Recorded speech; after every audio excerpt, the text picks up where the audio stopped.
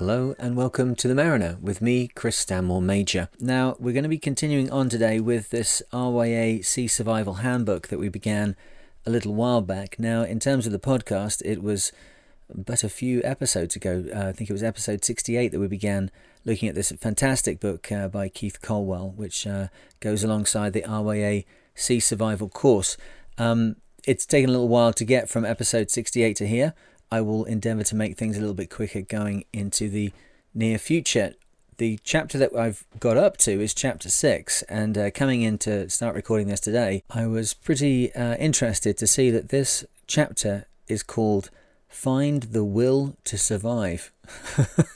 Now, I guess this is kind of where the rubber meets the road with the offshore sailing. If you get into a difficult situation at sea on a boat, it really doesn't matter anything else about you at all. It's the one great redeeming element of all this is that it strikes without any care whatsoever as to how you're feeling, who you are, where you're from, what you've amassed in your life, or anything else.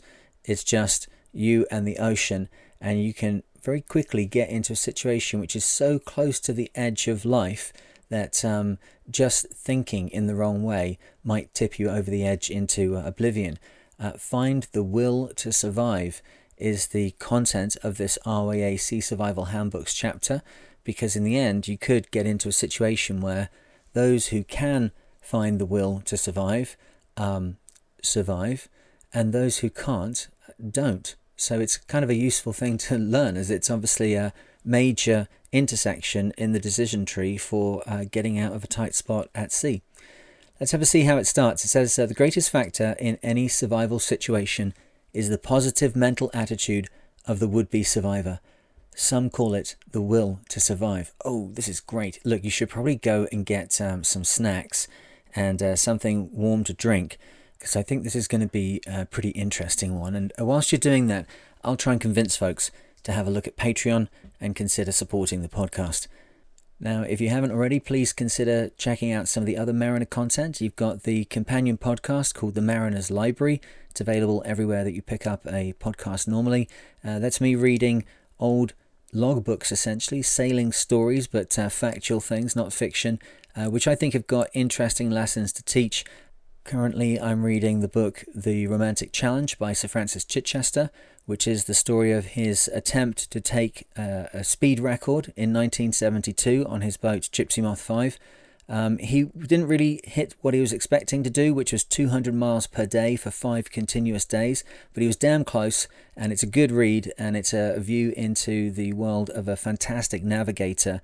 He was flying small planes literally around the world before he even got into sailing, so it's great to hear the story from the inside. And then over on YouTube, I've just published episode 18. I'm on this 40-foot trimaran going up from Antigua to Boston, and I've stopped off in Bermuda because I've had issues with the solar charging on the boat and the autopilot, a few other things. Stopped off to do some quick repairs. Most of it is just kind of what you'd expect alongside the dock, and I do a little bit where I show how to do whippings in the end of lines from a kind of head cam and a narration point of view, so there's some interesting like hands-on skills.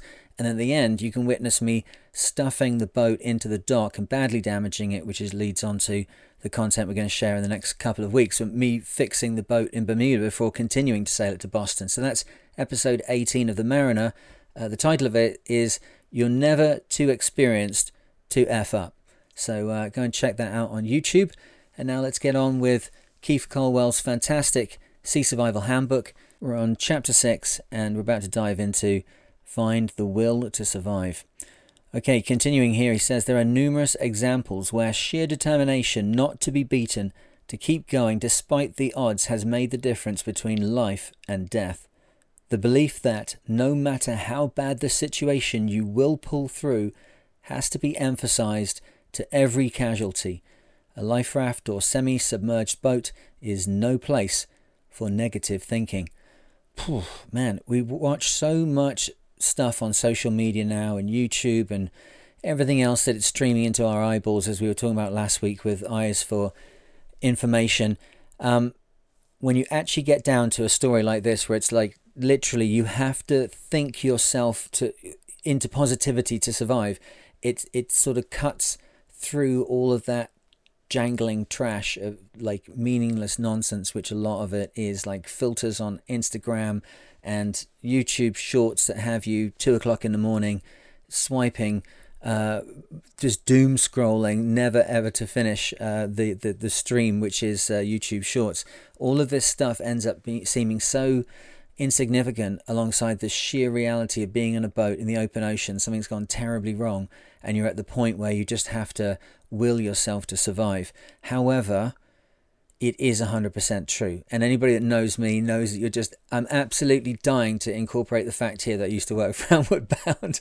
Like, it's pretty much, that's the whole story, right? So in the 1940s, when there was lots of young men, and it was young men out in the middle of the Atlantic, dying in terrible circumstances on these ships that had been torpedoed in the North Atlantic, they were dying in ways that you don't really want to consider. You know, they were normal people like you and I, and they got conscripted in some circumstances or volunteered to go and do this thing for the country, and they put their lives into situations where they ended, you know, on fire in the ocean, in the freezing ocean. It's not good. And the reality of their situation started to really hit home when numbers started to show that it was mostly the young who were dying. You know, some of them were 16, 17, 18 out there, while others were experienced seamen. And the difference when you got into the lifeboats, you'd think that the younger frame would be more likely to survive in what is a very difficult physical situation, that it would be able to stand up to the rigor better, and therefore that person would survive. Well, the complete opposite was shown.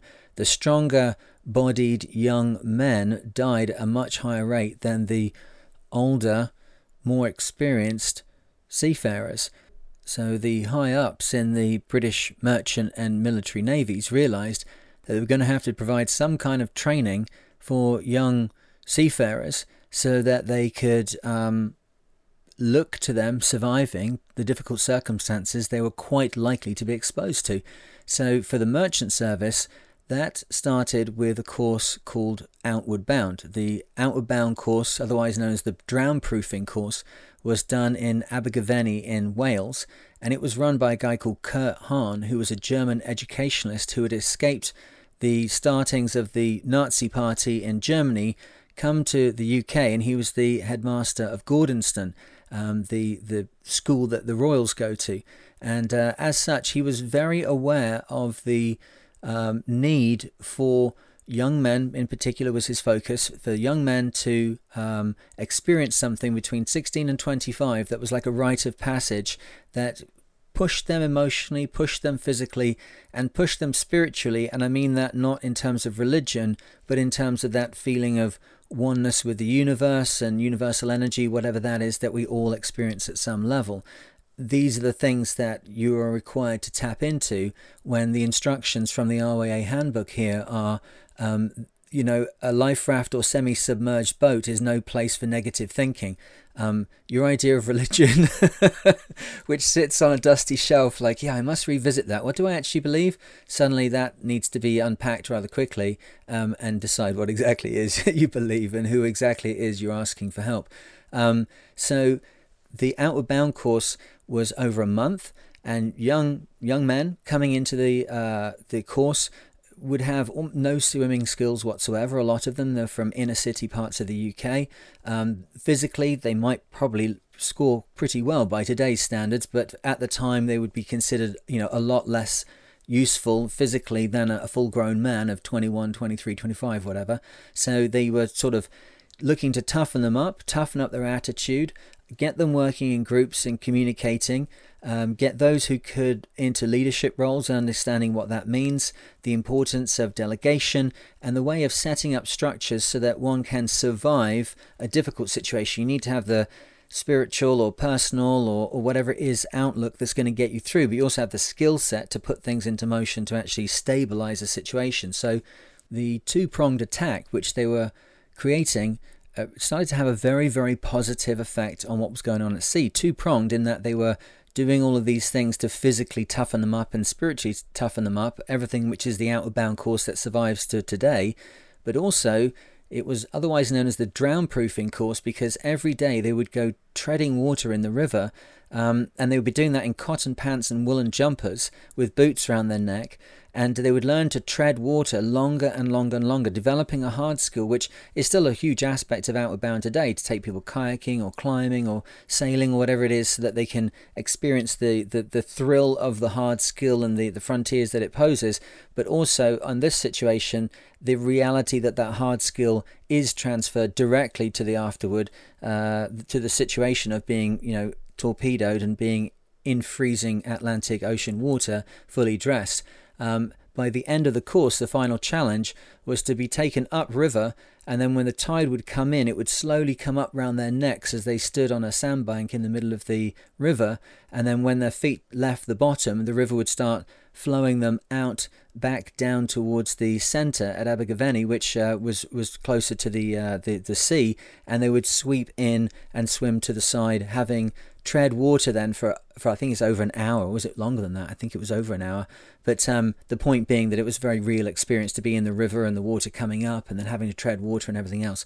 And so this entire package, Outward Bound, as a Outward Bound International, the specific company, not just as a synonym for outdoor schools, Outward Bound was where I volunteered to go and work at 18. So that big experience that you have at 18, where you explore the world for the first time and you're becoming an adult and all those things, was thrown onto the magnifying glass of working for Outward Bound and all the cool things that came from doing expeditions for them. So when we get into a discussion of how important is it to build some kind of team morale, some independent personal kind of strength of purpose.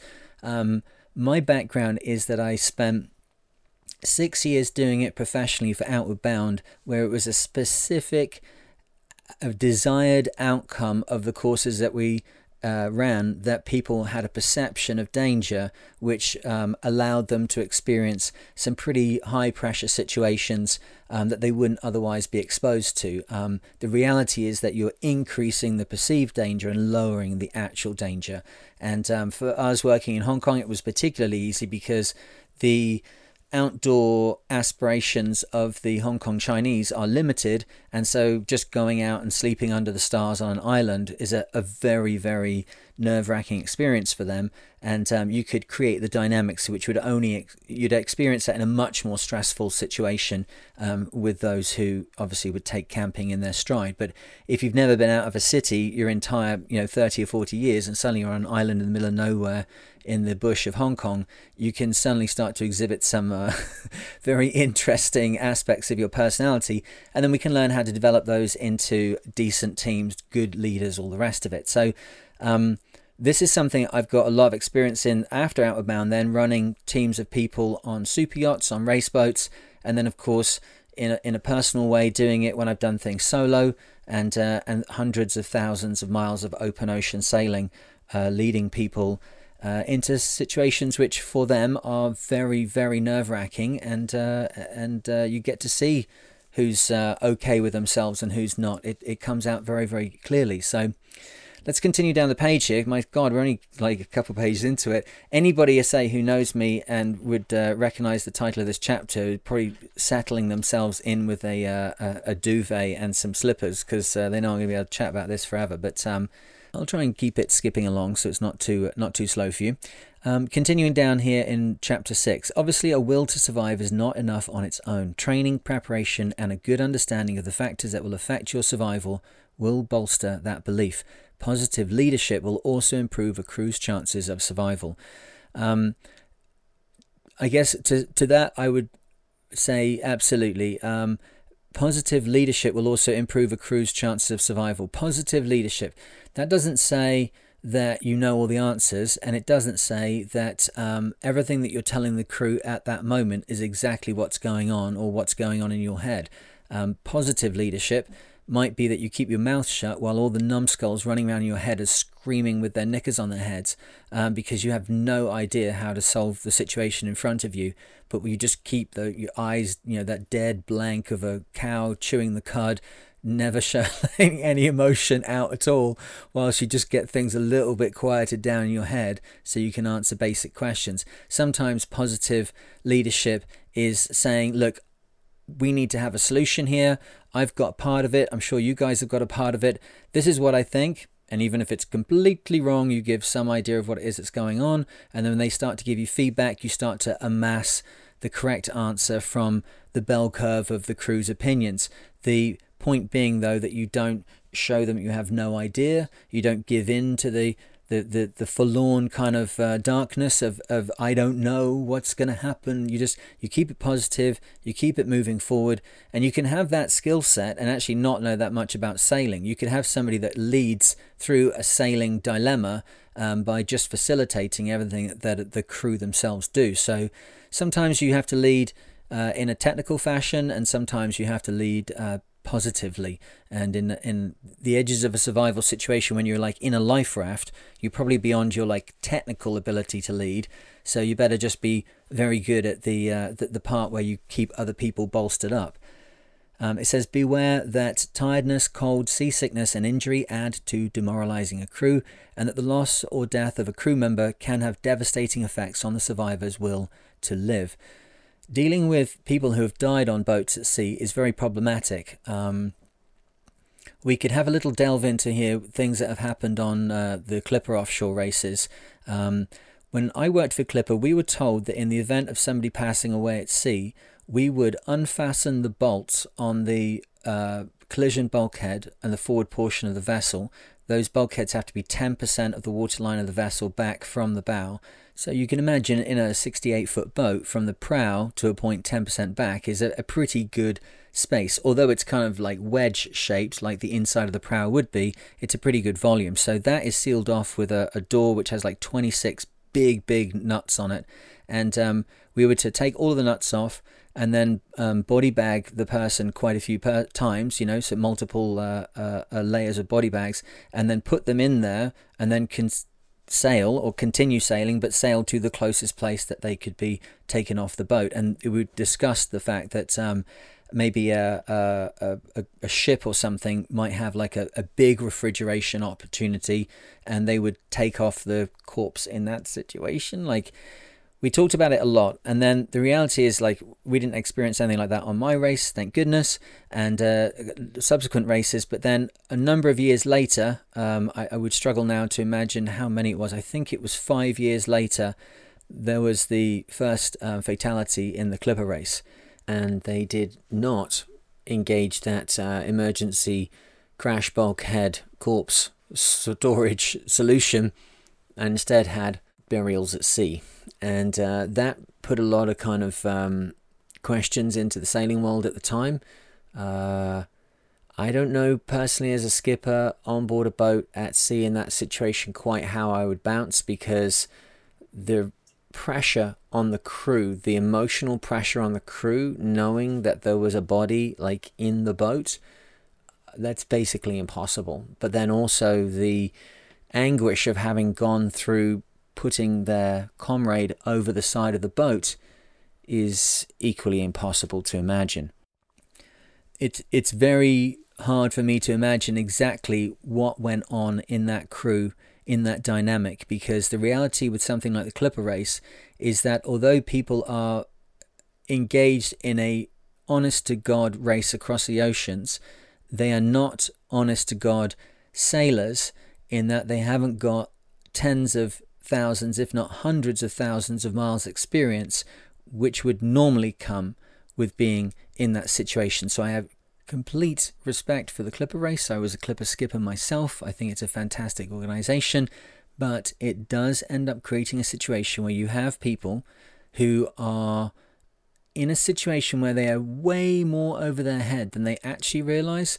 And the whole thing that Clipper is doing, like Outward Bound, is lowering actual danger whilst increasing perceived danger. Obviously, they're doing it within the MCA regulations, so it's very clear what making it safer is. It's not like they're doing something else, but they are construing the race and the way that it goes around the world and the size of the boats and the loads on things. It's all within a certain specification that can be handled by people who haven't done sailing before. Clearly, a Clipper 70 is not a Volvo 70, but you can end up in the same kinds of situations that require the kind of experience that would come with decades being at sea, and it can come really suddenly to a crew who are in no way ready to deal with that because they haven't got that experience before. Does that make sense? So you've got like this situation where you've got a Formula One car that's in a spin, and suddenly you're like teleported in there from your normal everyday driving. You just don't have the skill set to deal with that quickly. There's no way that you possibly could.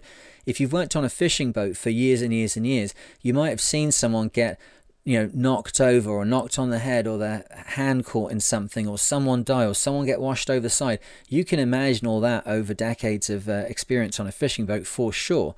If you have done 2 or 3 weeks of training with Clipper and then you're suddenly out on a race, that could be for you 6 weeks since the beginning of your sailing career, and now you're in a situation where someone has gone over the side of the boat at sea and you've tried to recover them, and then their dead body is on board the boat. Like, this is very, very hard on people's souls, and without that kind of experience to cushion them from the reality, it is absolutely critical that the person in charge or somebody takes responsibility for, like, where is this going psychologically, because you could end up in a very dark place.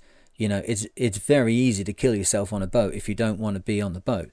You just stop being on the boat, right? So the requirement on a skipper to act positively, to provide leadership, might extend to having to provide leadership in today's world, might extend to providing leadership to people who are experiencing this situation of death for the first time, of great an immediate emergency around them for the first time, difficult conditions on a boat for the first time, being at sea for almost the first time. Like, can you imagine? You could leave somebody with PTSD from this so easily. So yeah, let's continue. We haven't got down the first page yet. Some psychologists are now also looking at the will to survive aspect of survival from the opposite perspective, and are now investigating why so many people become demoralized so quickly, give up, and apparently will themselves to die. Good Lord, what would it take to want to be in a situation where you will yourself to die? Oh my goodness. Okay. That's, we can unpack that to the end of the world, couldn't we? So it's kind of like the placebo effect, right? When we're trying to cut out the placebo effect from clinical trials, we have to do it double blind, which means that the person who's receiving the tablet, let's say, the person receiving the tablet doesn't know if it's the real drug or not, and the person providing the tablet doesn't know whether it's the real tablet or not, so that it's double blind. Because even looking into the eyes of the person and thinking that you get the kind of nod and the wink from them that this is the one, that you're going to be the person that gets better, just that alone might skew the results of, like, how the drug's efficacy is recorded. Like, so we have to double blind things to try and negate the placebo effect. Like, good Lord, it was Galileo that really is the origination of the stripping of religion and consciousness from science, and it's absolutely important that that's happened. It's allowed us to express forward in such an interesting manner. But the reality is that when you're at a point where you're having to do double blind experiments so that someone doesn't think they see something, so that they then just make themselves better by willpower, it's like, yeah, maybe we want to investigate willpower here. So these guys are investigating how people can just take that turn and suddenly be on a downward spiral. Let's think about a couple of things here. All right, so firstly, have you ever dealt with anybody who's gone into anaphylactic shock? I actually have gone into anaphylactic shock myself quite a few times. I was allergic to the cold when I was younger. It's called cold urtica, and whilst you might get like a rash and prickles from like prickly heat, some people might get a rash from salt. I got a rash from the cold. Essentially, as my body releases chemicals that constrict my capillaries and cause that shell core shunt, those chemicals, somehow my body was having an allergic reaction to it, a very strong allergic reaction to it, which led over the period of about 6 or 7 years that I had it, which I do understand is meant to be seen as like a natural rhythm for these things.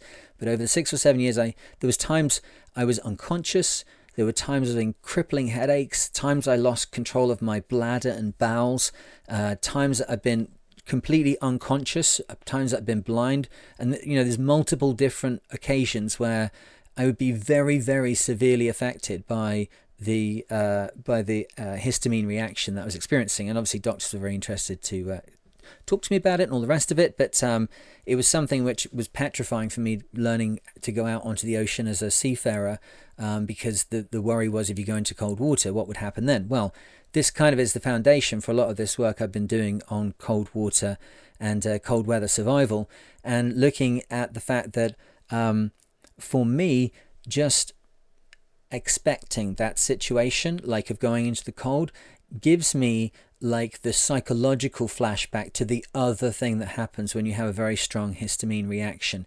One of the key symptoms for people that are going into anaphylactic shock, you watch too much Hollywood and you think it's them grasping their throat and coughing and going red and all the rest of it, and they're about to close up their airways.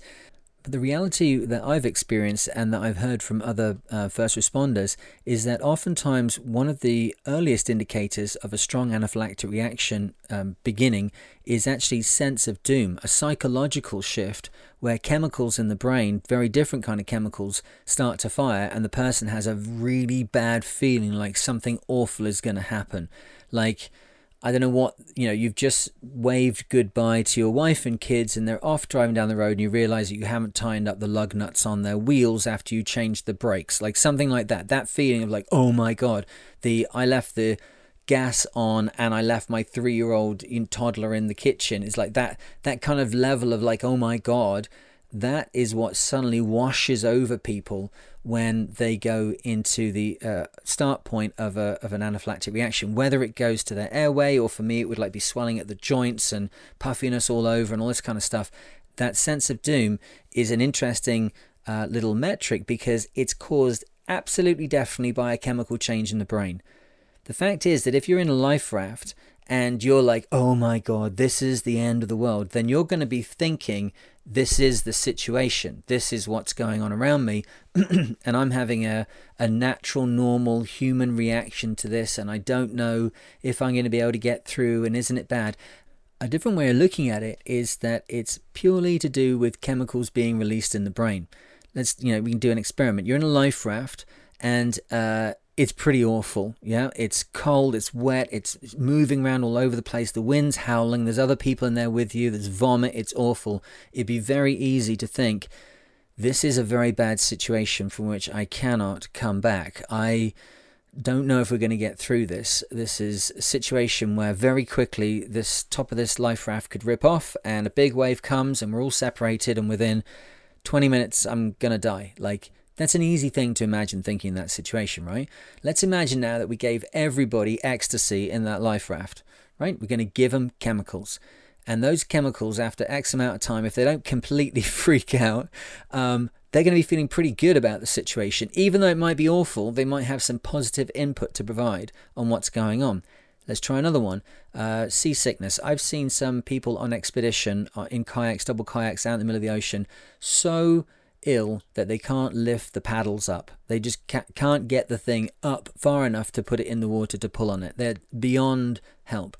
But I have found through independent research that if you tip their boats upside down and then they're in a, like, from their point of view, life or death threshing situation in the cold ocean, this is surrounded by lots of experienced people in kayaks who all know how to rescue a kayak, and everyone's got life jackets on, all the rest of it. But the sun immersion and having to pull their sprayed axe and come up and alongside the boat, they're not seasick at that point.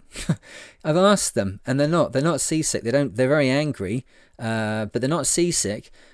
Just angry mostly. Now, if you leave in the water, they'll get really, really depressed and they can't go on. But if you can get them back in the boat quick enough, and you have already prepared a nice hot thermos of coffee for this moment and some biscuits, and you can then plug the tunes in as the sugar starts to hit, you can definitely get them sailing again, or get them paddling again rather. So look, that's all independent research, and I won't be able to share my notes with you, but take it from me that people's chemicals in their brains are something which they have very little awareness of, like the kind of changing nature of what's going on. We're all subject to that, but it's something to start to recognize that just because that's the way you're feeling about something, that doesn't mean that that's how it is. That's just the set of chemicals that are flowing through you at that moment, and that might be heavily affected by sugar and which part of the sugar curve you're on. It might be very affected by your water intake, your salts, all sorts of things, but certainly there's a low end to the spectrum and a high end, and having the ability to recognize which one you're being thrust into by your physiology is a very strong psychological position to be at when you're in a life and death situation at sea. Being able to step back and kind of observe yourself, recognize your changing chemicals, recognize that it's not necessarily the existential threat that it might otherwise be, start to have some practices to draw on to further strengthen your resolve. These things all become very, very essential if you're in the middle of the night out on a boat, and the rest of the time just a kind of kooky podcast content, in the middle of the night. Funny though how it's in the RYA Survival Handbook as well. Okay, so by analysing survivors, they have identified all share certain traits. The following factors have been found to be common. Adaptability, able to accept the situation and quickly create a strategy for survival. Belief that they will survive and that failure to do so isn't an option. Optimism, everything will turn out okay so long as they keep going one day at a time, always counting their blessings rather than grieving their losses. Resilience, ability to accept hardship and willing to eat whatever they could trap and came their way. Tenacity, an ability to persevere and be determined to hold on for just a bit longer. Purpose, a reason to live, such as the thought of loved ones ashore waiting for them, not wanting to let them down or cause them heartache by their demise, or a determination to accomplish an objective. Knowledge, training and preparation, had looked at the potential hazards and had thought through what they would need to do.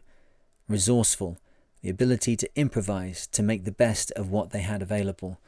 Good Lord. Well, this is going to keep me in business for years to come. I'm just going to tell you what I'm going to do. I'm just going to rip this page. I didn't actually do it. I'm just going to rip this page out of this book, and this is going to be my entire business model forever. Adaptability, belief, optimism, resilience, tenacity, purpose, knowledge, and resourceful.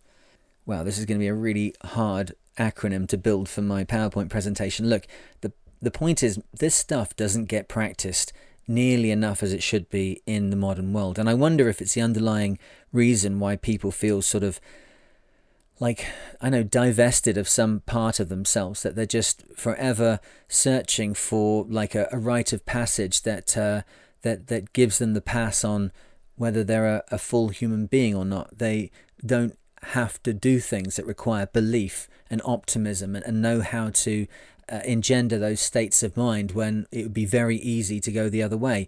There's not many things on a day-to-day basis that require tenacity, purpose, knowledge and resourcefulness to get through, scrolling Twitter at 3 o'clock in the morning. Oh, I'm showing my age there. Scrolling X at 3 o'clock in the morning does not move the needle very far and doesn't require very much from me. In terms of doing things that press myself in my life, probably sailing is the thing that presses me the most, and at the moment I've been doing less of that, so I'm further away from my optimal than I have been before. But for most people, their everyday lives do not involve really any of the things that are going on here, unless you're talking about in their social interactions. The reality of being plunged into a situation where it's you and the edge of existence, and these things are going to be required to get through, I think leaves a lot of people wanting. You can say, I am adaptable, to which the answer is, show me 10 experiences that in the last 10 months where you've shown adaptability. If you say, I can believe, like, show me 10 opportunities in the last 10 months where you have believed in something, or been optimistic, or been resilient, or had tenacity. Like, people are not doing this stuff even on a monthly basis. And so the con is revealed, because then suddenly we realize that when it comes to the very edge of existence, if these are the things that are required, if our impossible acronym here is the things that are required to survive as opposed to die as a victim of circumstance, with no experience whatsoever of doing this stuff, it's extremely unlikely that someone's just going to suddenly pull this out their ass and know how to like pull it all together. You'd have to be a really charismatic individual to just have those things on tap. Now, they do exist. They are people that become leaders, and you can look back even to the Bible with the charismatic judges. Literally, they are people whose charisma pushed them into a situation in their society where they were looked to as leaders. But that is, again, a fast disappearing trait, something indeed which Outward Bound was committed to developing in people, good leadership. But most folks don't have any experience of this stuff at all. Okay, let's turn the page here and see what else we've got to learn. Learning from others, it says we can learn much from looking at how others survived. For further research, check out the stories of the following survivors. And it then goes on to list some of the really famous ones. Poon Lim, who survived alone on a wooden raft for 133 days. Steve Callahan survived alone in a life raft for 76 days. Dougal and Lynn Robertson, with their 3 children, and Robin Williams, that must have been fun, survived for 38 days in their dinghy and life raft in 1972. Narrowly avoided dying of laughing, having Robin Williams with them. Morris and Marilyn Bailey, 117 days in a life raft. Deborah Scaling Kiley and Brad Kavanaugh survived 5 days in an inflatable dinghy in October 1982. Okay, it goes on for pages and pages, but I have got a better idea. You go over to the Mariners Library podcast. This is literally exactly why I started the podcast, and that was like 170 odd episodes ago. It's me reading these books, which are long forgotten things, often over 100 years old, and they all have lessons to be learned. And it's not just about the technicality of what they do, it's about them dealing with terrible situations. And look, here's the deal. Go and listen to episode 1 of the Mariners Library. It's a story called Desperate Voyage, there you go, by John Caldwell. And you would not believe the story that guy has to tell. The middle section of it, where he is like adrift, dismasted in the Pacific, using a scratched chart on the floorboards of the boat whilst eating shoes and Brill cream, that bit, that's an education in tenacity and the will to survive. That guy's story is utterly amazing, and each of the books thereafter is picked because it has something in it which I think is beneficial to develop that kind of tougher mindset, that deeper understanding of who you are and who are the people around you. That comes from learning from others. So I'm just going to kind of flick right on past these 2 pages because we've got that covered. Oh, lucky you. It's only 2 more pages. They actually didn't have much to say about Find the Will to Survive. I guess it's an English book, so they're just like, well, better find that will and then you'll be able to survive. This page, it says, when disaster strikes, based on the fight, flight or freeze principle, crew will probably react in one of 3 ways when a yacht founders. Oh, okay, some actual facts. 10 to 20% will remain calm and be aware of the situation and will respond appropriately. Okay. 75% will be stunned and bewildered. Okay. They will be unable to judge what to do for the best and be unable to concentrate on a task. Okay. 10 to 15% will react inappropriately and may not realize the seriousness of their predicament. They may scream, weep, or be unable to move. Okay, applied to a crew of 6, these figures suggest that there will be 1 person who is able to react effectively, 4 who will need goading to undertake tasks, and 1 who may completely lose their fudging minds. That's not what it says. It says completely lose touch with reality and could endanger themselves or their colleagues.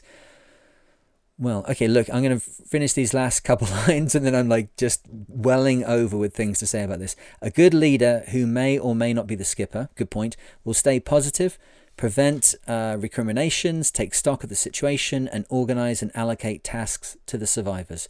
Good planning and preparation, training and knowledge of what to expect will increase the number of crew who react appropriately. Okay, what do we know here? I have told the story before of being on the Clipper boat and being halfway down the Atlantic. We crossed from Europe to Brazil and then we turned around in Brazil and headed for South Africa. So we're on the second leg across the Atlantic, doing a big kind of V backwards and forwards across the Atlantic, which is kind of like how you get down the Atlantic, avoiding the high pressure zones in St. Helena and the Azores. And the second leg had a very different personality to it. We're down through the equator now. We're below the intertropical convergence zone, and we're crossing the South Atlantic on our way down to a point halfway down South America. So we're kind of going dead south, and then we're going to start cutting more to the southeast, and then finally east, which is as we round the St. Helena High and head into Cape Town. So you can't go straight across from Brazil to South Africa. You kind of do a big L shape down and around the St. Helena High. So going down there, the weather on the first leg had been like really nice, what you'd expect, Canaries and transatlantic down to Brazil. Difficult in the doldrums, but no heavy weather really. We'd trained in heavy weather, so the crew themselves had been in heavy weather, but they'd had a lot of heavy weather training in the UK and Europe, and then they'd had a very easy Atlantic crossing. Half of them had gotten off because they were just on for one or two legs of the race, but half of the crew on my boat were round the worlders, and the experience then of setting off from Brazil, from Rio,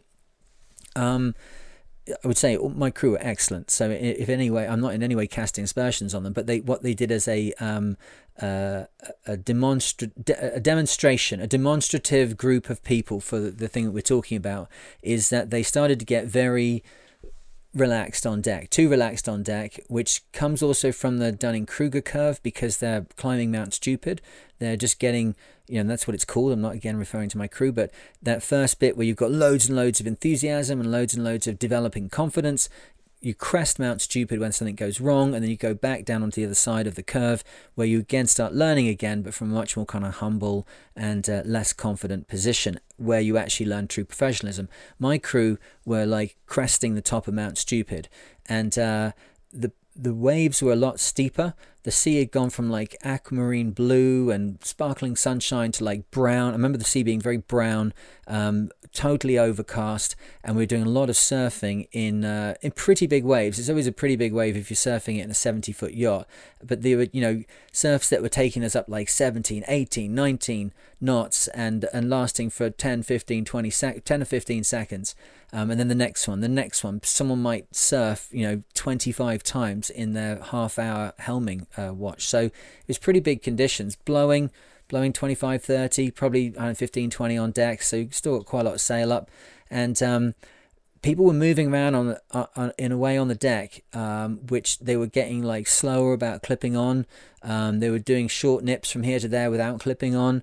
Everyone's still got life jackets on the entire time, but I started to realize like something's not right here. Like, I don't like this. I'm telling people clip on all the time, not because in any way I was a brilliant skipper, because I was absolutely petrified of losing any of them. So what I concocted to do that night was to do a demonstration, a man overboard demonstration, a man overboard practice, which had the other half of the training, not the half where you're on deck and you're pointing at the thing and someone pretends to go to below to do the VHF and all that stuff. No, I mean like the bit, like what it feels like. So we did it in the middle of the night, and a couple of the guys on the one watch I was running, there was like 21 people on the boat, so pretty much divided into 3 watches. And the 7 guys that were on my group, 7 people that were on my group, 2 of them were, I think, ex-military. I know certainly one of them was.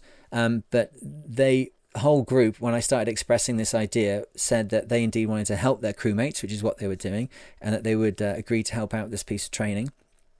And they all took different roles. Obviously, a couple of them are still on deck, like sailing the giant boat through the night, at as fast a speed as they could go.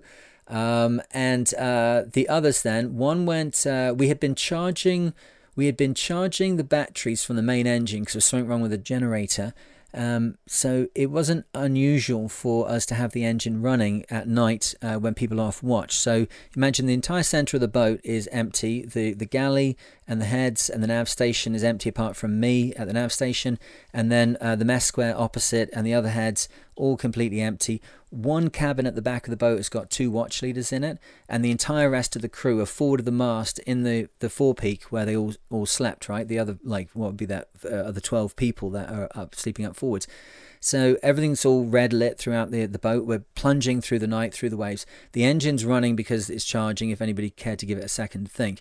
And then what I get is one person in the nav station on the VHF calling Mayday, Mayday, Mayday, and doing full VHF. Meanwhile, up on deck, someone's got the neutral button pressed in on the gear stick, and they're revving the engine, like in kind of like we're doing something with the engine kind of revs, not crazy, but like enough like it's maneuvering.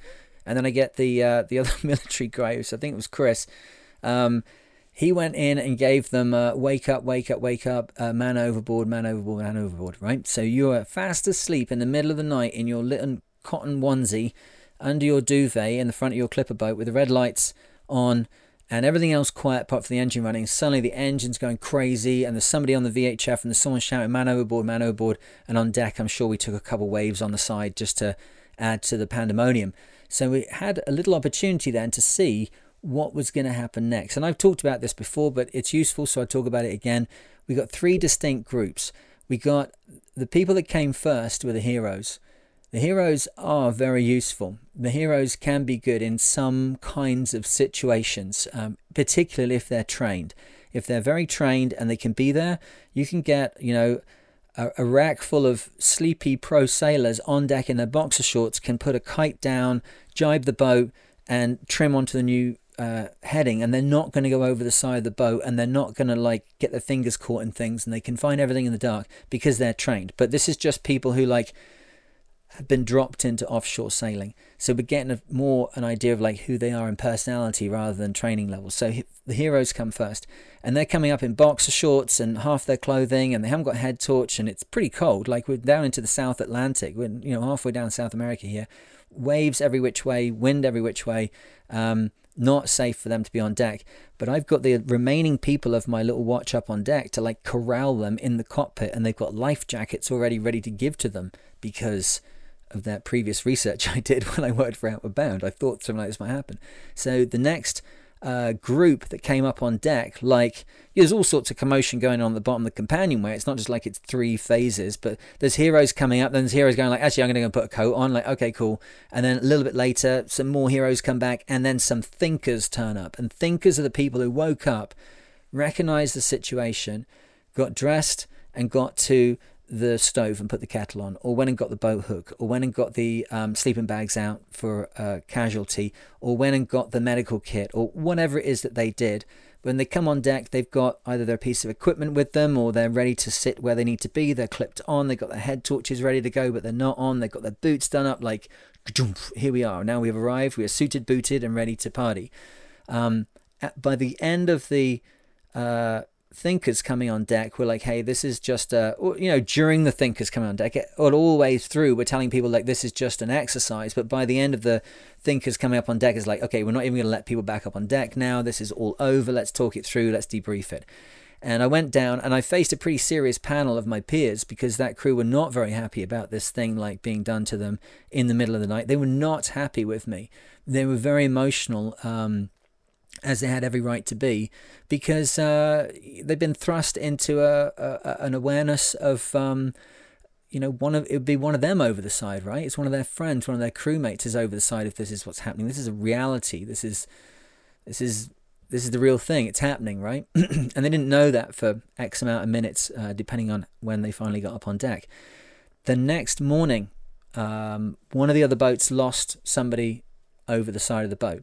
And that person was recovered, and you can see it online if you look up Arthur overboard clipper race. Arthur, he is actually doing everything right. He's filming something that they're doing on deck, and he moves back down the side deck, sits down inside the cockpit, unclips his lifeline, his tether off the jackstay, and leans over to put it onto another jackstay. And at the exact second that he pushes his head forward towards the center line of the boat, with his back towards the uphill side of the boat, a wave slams into the side of the boat, real tank slapper, and he dives essentially off the boat over the angled side deck, through the guard wires, and out into the Atlantic. Now, he was recovered by Piers and the fantastic crew of Holland Humber in about 25 minutes. He suffered no injuries. It was not in any way a problem. I think there were more people turning up to try and be in the clipper race once they heard about that. It's a weird statistic, but it's true. I think it literally caused a bump in their enrollment, as people wanted to have the, Adrift in the Atlantic experience as well. But the point being, my crew at that point then completely reversed their opinion of what I'd like done to them, because I was still in the doghouse by 9 or 10 the next morning, and then we get this news that this is what's happened, and then slowly the word spread that maybe something good had happened. And I don't really know exactly what their final thoughts on all that were, but my overwhelming impression that I got at the time is that they realized that I'd kind of called it correctly. I don't think that Arthur was doing anything that really meant that he deserved to go into the Atlantic, but the fact was that it was situation had changed, and I was able to see a little bit further around the curve, and in doing so teach the crew a lesson about clipping on and being cautious on board the boat. But it gave me this new understanding and this reevaluation of like these groups of people that turn up. Yes, some other heroes, they'll turn up and they'll do whatever they can. I think in this book here, he's talking about like 10 to 20% will remain calm and be aware of the situation and will respond appropriately. They're my thinkers. 75% will be stunned and bewildered, and they will be unable to judge what to do for the best and be unable to concentrate on a task. For me, that's actually the heroes. So I guess maybe he's right. I'd go the other way. I'd say 50% would be stunned, bewildered, and jump in without thinking. 30% will remain calm and be aware of the situation. And 20%, Jesus, the maths, 20% will have an inappropriate response. Okay, so let me unpack that. Inappropriate response. I'd widen the percentage of people that you could say are having an inappropriate response, because that also includes things like people start stealing. Have you heard about this? Like, they design office towers around the principles of how people will be able to escape in the event of an emergency, and they have computer programs which will map how each individual will need to move around to complete their little algorithm, the little computer version of a person. So if you say an office block can have 50,000 people in it, a large proportion of them, upon hearing the fire alarm, will make their way to the nearest stairwell and go down and take off their high heels, whatever it is they have to do, and be fine. But some people will like start going around everyone's bags and stealing, and some people will go to the roof, and some people will go to the toilets and have a cigarette, and there's like these known versions of how people are going to be, and then they incorporate that so that they can get as many people as possible out of the building, in the event of this emergency. On board the boat at sea, some people will start. I had a girl who was on a boat that I was on. I was a skipper of, coming up from Antigua to Bermuda, I guess it was. And we were going through squalls. And although she had some experience as a solo sailor, it was like on 30-foot boat, non-commercial, not doing anything like this. And she, by her own admission, had just kind of made it happen, without saying in any way that she'd excelled or failed at it. But she kind of made it happen. In the middle of a squall, on board our boat, which is like a Volvo 60 with a full crew, she starts like calling orders as to what should happen next. Very, very concerned that I am not dealing with it appropriate, and that this squall is going to like knock the boat completely flat and dismast us and all the rest of it, which was highly inappropriate and extraordinarily unlikely, as we had a 7,800 kilo keel and more than enough writing moment to stand up to anything that's going to happen like just slightly north of the Caribbean on a almost still night. It's just a little bit of thermal from the different water volumes at different temperatures, but her response was completely inappropriate. I've had people that are like I had on 2 separate occasions on 2 open boat expeditions in Asia, I had people who were trying to crawl off the side of the boat. I looked down the boat in whatever the situation was, and you see people like being sick and their friends are holding onto their life jackets, and you see people falling and people are holding onto them. So there's all sorts of ways, that little tableaus of people that may be in front of you. So I look down the boat on this one occasion and I see someone's being sick, it appears, over the side, and someone's trying to hold on to their life jacket so they don't fall over the side. And then as I watch, the tableau morphs on like the person like, what is going on? Like, and I realize the person's trying to crawl off the side of the boat, over these wide open side decks that this open ketch had, and trying to crawl off the boat into the ocean. And that it was them that was doing all the screaming and crying that I could also hear, which had got me to turn around and look down the boat. And that the person, she basically lost her marbles in a small squall in a narrow-ish channel in a like 35-foot ketch, which had never gone over 5 knots in its life, she's losing her mind, which is fine. She has every right to do that, no problem at all. But probably best not to try and climb off the side of the boat, because it's only going to make things worse. So someone was holding on to her, holding her in. So again, an inappropriate response. So I'd say, yeah, like 50% of people will be stunned, bewildered, and either very enthusiastic to help, and like the kind of redneck running in. The redneck, what's that? There is a yacht club in Indian Point in Nova Scotia, near to where I used to live, and I think it's called the Redneck Trailer Trash Yacht Club. I think that's right. There's nothing out there. There's nothing out there at all. There's certainly no water access or pier or jetty or any administrative structure. But the Redneck Trailer Trash Yacht Club is out in the middle of nowhere, and their members obviously will hold my beer, run in, and be involved in anything that they can get their hands into, as you could expect quite a lot of your crew to do. Think of, a kite starts to get wrapped around the forestay on a weekend fun race boat, and the kite's now around the forestay, the halyards being eased, the sheets. Now imagine the rest of the situation, and there's a load of guys at the back shouting, and there's a load of guys running to the front to try and get hold of the sail, even though they may have no idea of how to recover it from the water or what the process is, and they're not accepting any leadership. So they're the 50%, and then 30% will be like smart thinking. They're the people around the pit, working the piano on the boat, trimming on the winches maybe, and then you've got like the 20% at the back, probably behind the traveller, who will have some massively inappropriate response to the situation. That's how you divide up a boat. 50% of the fools are on the foredeck, 30% of geniuses are in the middle of the boat, 20% at the back. Could be brilliant, could be awful. But in a tricky situation, knowing who those folks are on your boat is very, very important. And one thing I would add is that you don't necessarily know who these different characters are just by like reading the book from its cover. I can remember doing an expedition with young teenagers in Hong Kong, and there was 2 girls. They were the archetypal, just oh my god, what's going on, like kind of like Miss California 50210 type bimbette, right? It was so frustrating just even being on expedition with them, when there was a possibility that some of the rest of their classmates could get something from it, and then these 2 are just reducing it to like an episode of insert name of your favorite soap opera, right?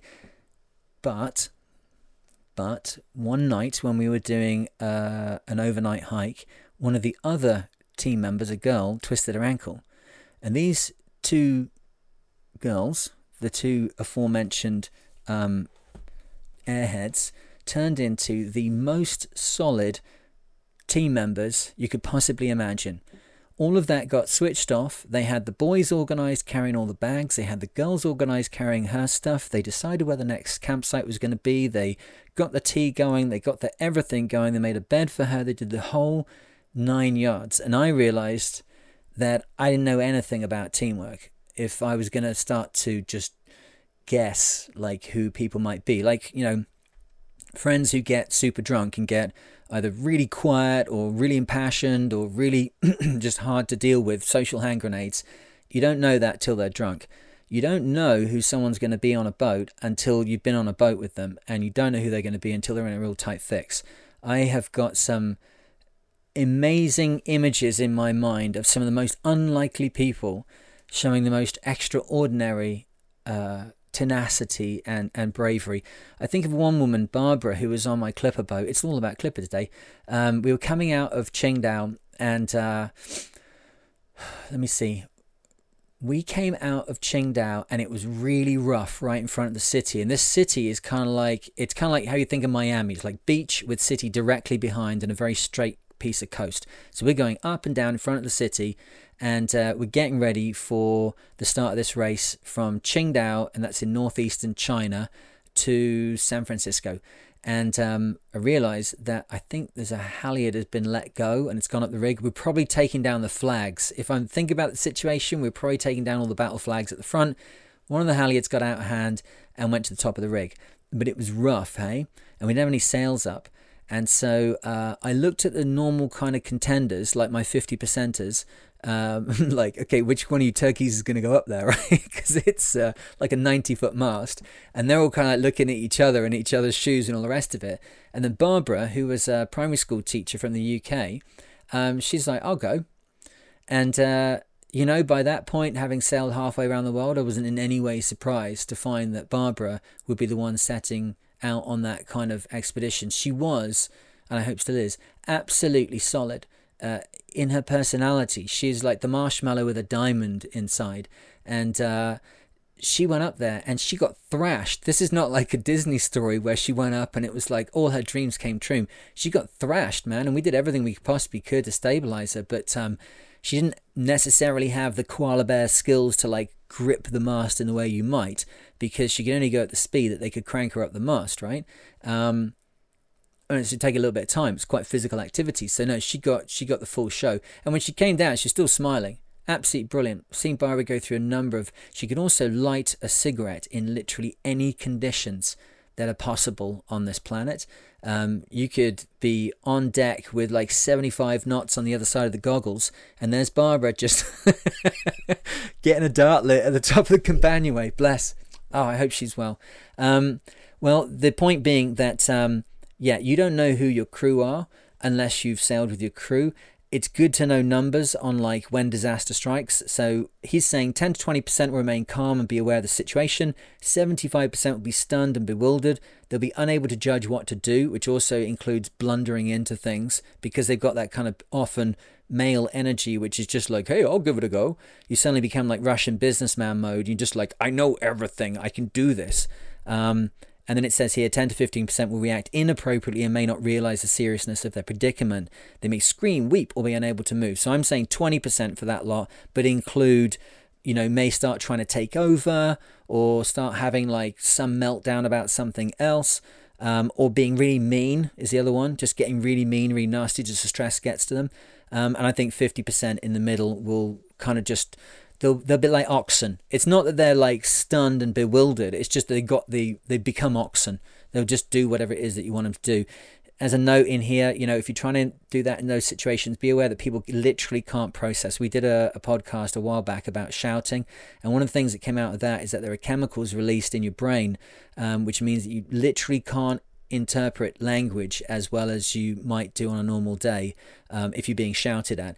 When people it's because it makes you stressed. The shouting makes you stressed, and the same stressed chemicals are in your body when you're in a life or death situation, and so people can't necessarily comprehend instructions.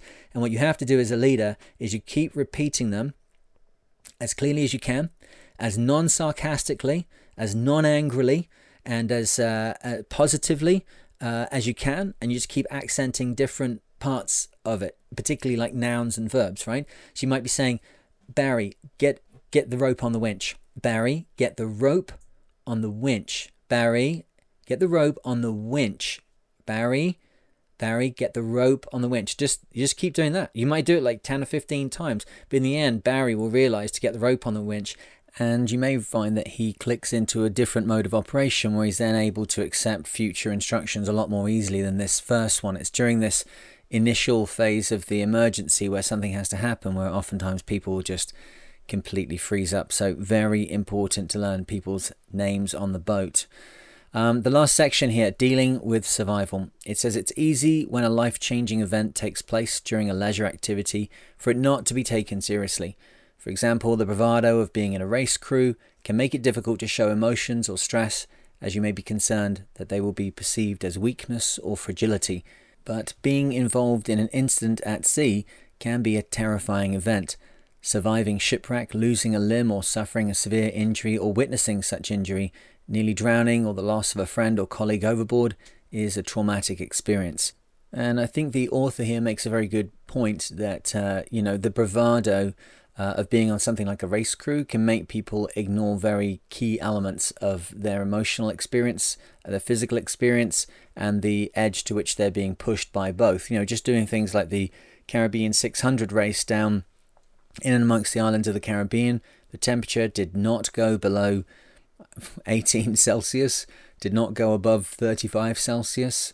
At no point was anybody like in a serious situation, yet doing that race on a number of occasions, I've had people afterwards who are literally like traumatized by just the rapidity of things, the insistence that, this has got to happen right now at 3 o'clock in the morning, the fact that it doesn't end the next day or the next day, or maybe even the next day. It just goes on, and then the food's not what they're expecting, and they don't want to go to the toilet, and all of this stuff starts to build up, and people will hold in their reaction to it.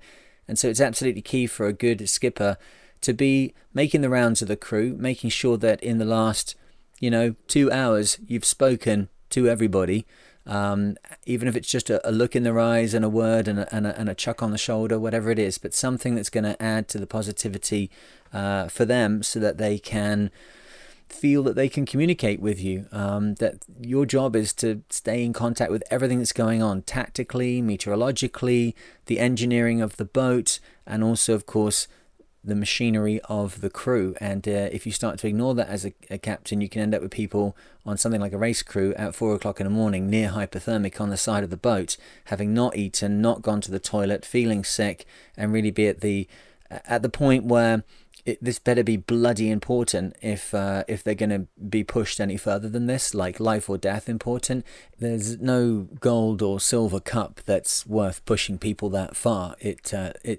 You misunderstand what's going on if you as the skipper are pushing people like that. It's just that a lot of skippers themselves haven't been in extremely traumatic situations. A lot of skippers haven't been to the edge of what's possible for them. A lot of skippers, whenever the crew on the side deck, what they are oftentimes is someone who's able to afford the boat, or has got access to the boat, or is running the company. They've never done the hard yards, and it's too easy for them to push other people. Remember that the psychological experiment where they made half the class into the warders and half the class into the prisoners, and they had to stop the experiment, right? Because the warders' attitude starts getting so harsh so quickly that it's unsafe to continue. This happens when people get thrust into a situation where they're in charge of the boat and they don't know how to back off from being like Captain Blood. And it's essential to just, everybody take stock of the situation, understand what's going on. If you're setting off from Sydney to do the Sydney-Hobart, you can expect very, very rough winds. But where would you have pulled the plug on something like the 97 Sydney-Hobart, where things were about to go into a catastrophic situation? Would you have hove to earlier? Would you have run before it? Would you have turned back? Where's the bit where you would do that? And as the captain, you need to know the answers to that, because otherwise you can be responsible for pushing people into a situation where, injuries may occur, damage may occur, lives may be lost, parts of people may be lost. All that stuff can happen. But also, if none of that happens, just people are left with a severely traumatic experience. And unless you are doing it really for something very, very important, you as the captain are left with that on your plate thereafter, that you've driven people into this situation. And unless it really was life or death to pull that spinnaker out from under the boat, unless it was really life or death to put that person up the rig, you pushing people to complete tasks on board the boat for which they have no background, no experience, no kind of legacy in their families or anything to prepare them for, it may be that you push them to something which is going to end up being a traumatic experience in their life. So typical symptoms, it says, following a traumatic event may include flashbacks, nightmares, trouble concentrating, irritability, emotional numbness, forgetfulness, insomnia, anxiety, excessive drinking, an inability to think of anything else, and guilt. Usually after a short period of time, the symptoms subside and the memories become easier to live with, but if they continue or intensify, or if they are severe, you may be suffering from post-traumatic stress disorder. Seek medical advice to prevent the symptoms from getting worse. Look, the thing is, whatever's the trauma that you've experienced, the trauma that's in your life, the trauma that is affecting you, that is trauma. And it might be a lot less than someone else has got in their life, but it's not like it's a competition or something. The fact of the matter is, you are unable to move past a set of memories in your head, and they're starting to have a physiological effect on you. So let's roll into the summary here. It's a pretty amazing subject, this, and one I think we should come back to because there's a lot to be learnt about it. People have survived some incredible things, and developing a little bit of toughness, developing some mental and emotional toughness is very, very important for anybody that goes to sea. Things can change very quickly. Situations can develop out of all perspective into something which can leave real lasting effects. So understanding what can happen and what are the stages of a survival situation by wider reading or by doing something like an Outward Bound course where you can get into a situation with increased perceived danger and lower actual danger to sort of hone your craft. I try and get that if you can. Don't do it on a boat at sea. Don't deliberately put yourself into very tricky situations and then hope that it's all going to come right, because if it doesn't, you'll have gone out to practice something and then end up having the real thing happen to you. The summary says, the will to survive should not be underestimated. Live a day at a time. Don't dwell on what went wrong and don't blame others. There's time for that after you reach safety. Use everything you have available. 1 in 6 people will react inappropriately in an emergency. 3/4 will be stunned and bewildered. Take stock of your situation and use your resources wisely, and get trained so that you know what to expect, how to react, and what to do if there's a problem. So This is the end of chapter 6 here. We move on next time to, let me turn the page here and see what we're doing next. Oh, abandoning ship. Joy upon joys. Well, we'll be doing that very shortly as we try and get this book finished up. If you've had your own experience of something at sea where you've had a traumatic experience happen, I would say, I'd be interested to share it if there's something can be learnt from it. People always ask me, like, the number one question I get whenever I do kind of talks or what have you about sailing is, what's the worst weather you've been through? What's the worst things happened to you? How's the Southern Ocean? No one wants to know about any of the rest of it. They just want to know about everything awful.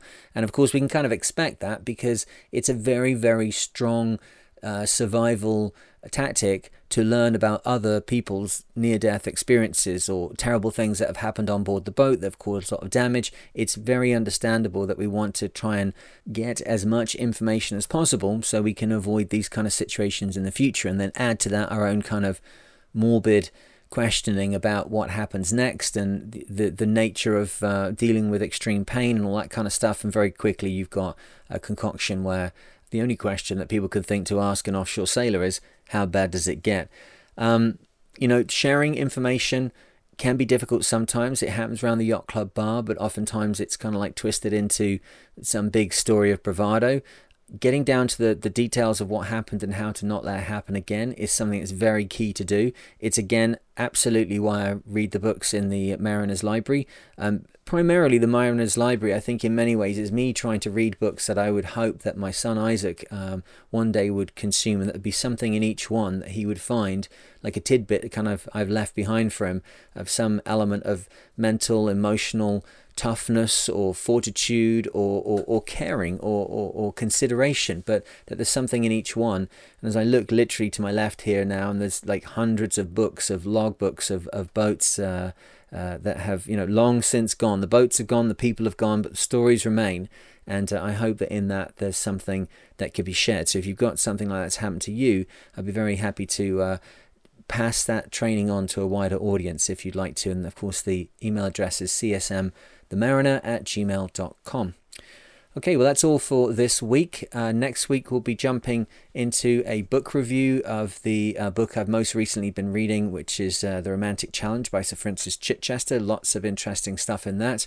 We'll be doing another ABC of sailing. I'm accelerating all these little series as I start to realize it's been years since I began them. Let's get them dusted off and finished up, and we can also have a see if we can move on to new series. If you've got other things you'd like me to talk about, share information, that email is csmthemariner@gmail.com, or of course go over to patreon.com/themariner, join up there, and we can communicate directly, and I can help you with anything specific that you're working on or share information you have with a wider audience. But until the next time, I hope that wherever you are and whatever you're doing, you keep yourself, your crew, and your boat safe and sound, and I look forward to speaking to you in the next one.